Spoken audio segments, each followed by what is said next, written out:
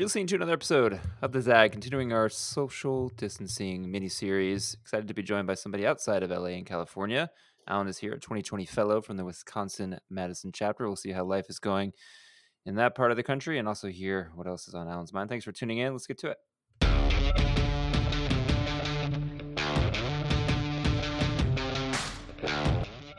All right, Allen. Yeah, definitely an interesting 2020 fellows experience. Give folks a scoop on if your classes met in person this month or did everything end up virtual? So it was actually in person.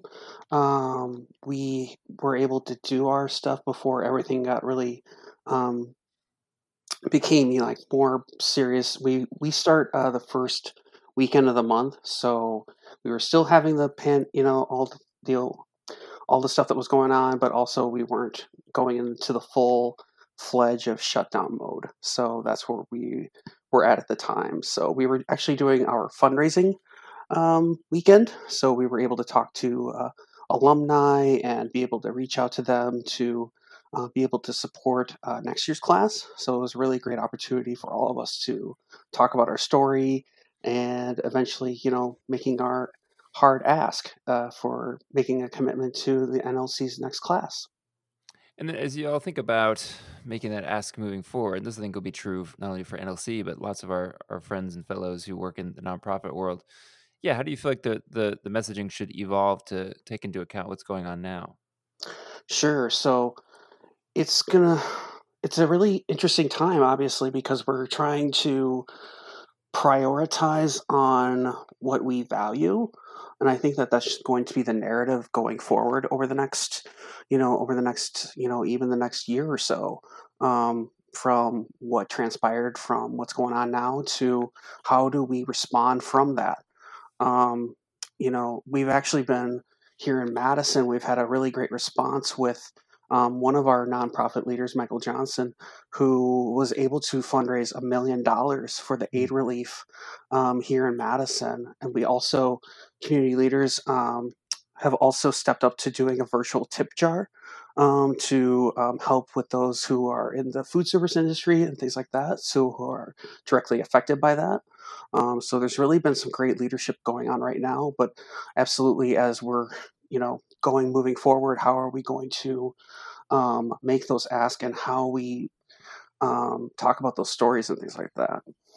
And one of the things that's been interesting to watch, especially talking to other folks in the NLC community, is the different rate of responses by each state. Obviously, here in California, we went earlier this week into pretty much total state lockdown, and New York is doing the same, but different parts of the country are going in a slightly different direction, maybe a different timeline, might be a better way to put it.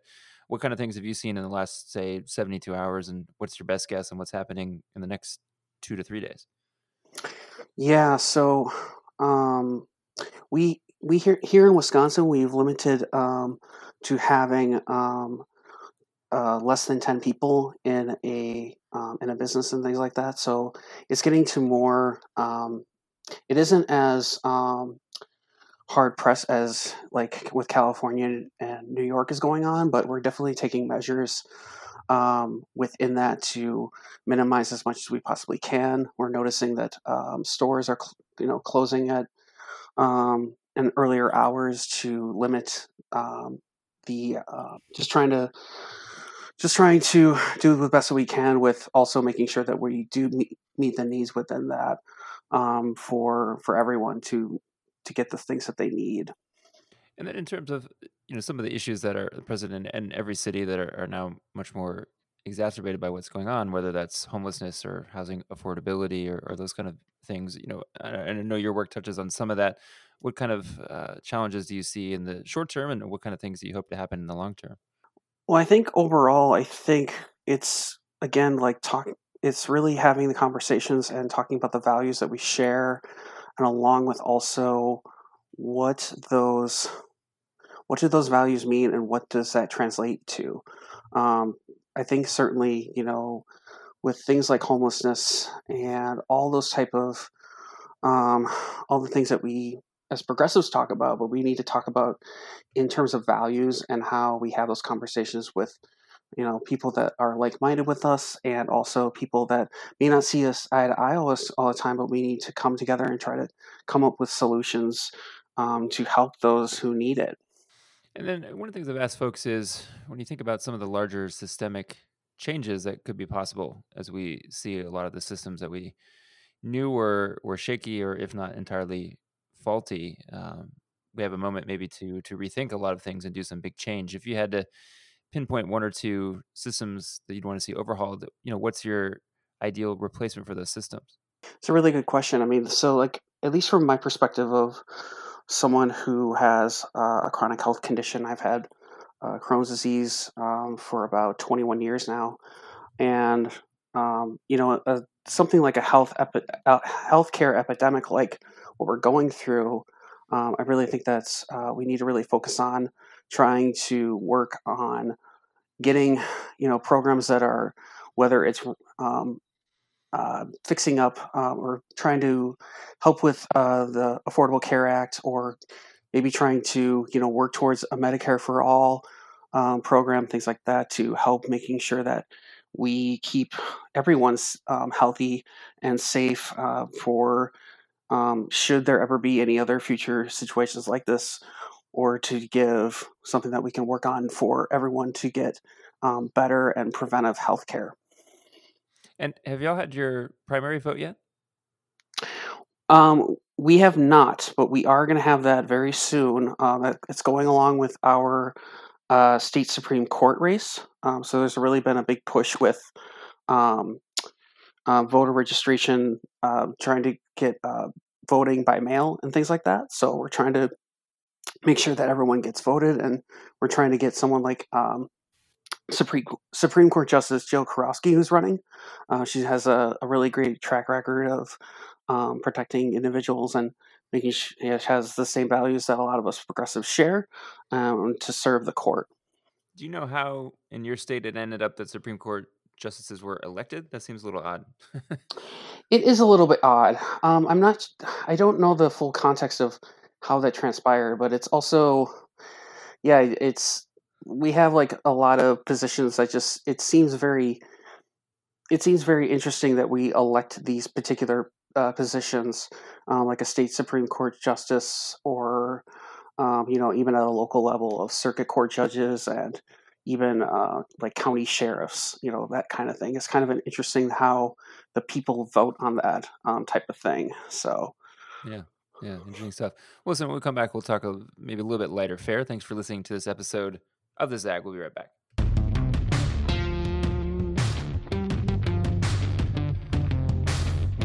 Yeah, Ellen, we've been asking folks opinions on locked in your home, quarantine, board games. If you had to pick one, you can only live with one board game for the foreseeable future. Which one would it be?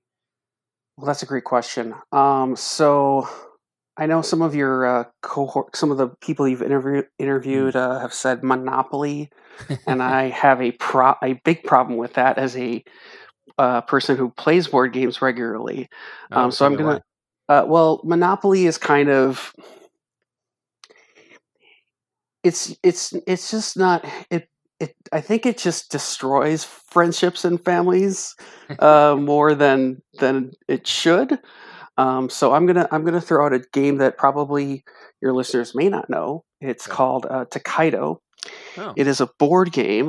The game is basically where you're backpacking through the the rural countryside of Japan, and you play certain characters that have certain abilities or things that would be things that you would be able to thrive on. But you Hmm. basically choose what to do, whether it's shopping, going to the springs, going to temple to donate money to it, and there's all sorts of bonuses to that and those kind of things. So it's a very interesting type of game, and the board itself, if you happen to do a Google search of what Takedo looks like, it's this really great long rectangular board that has a very zen and a lot of great artwork. So it's just something that I hope your listeners get a chance to try out. Yeah, I love it.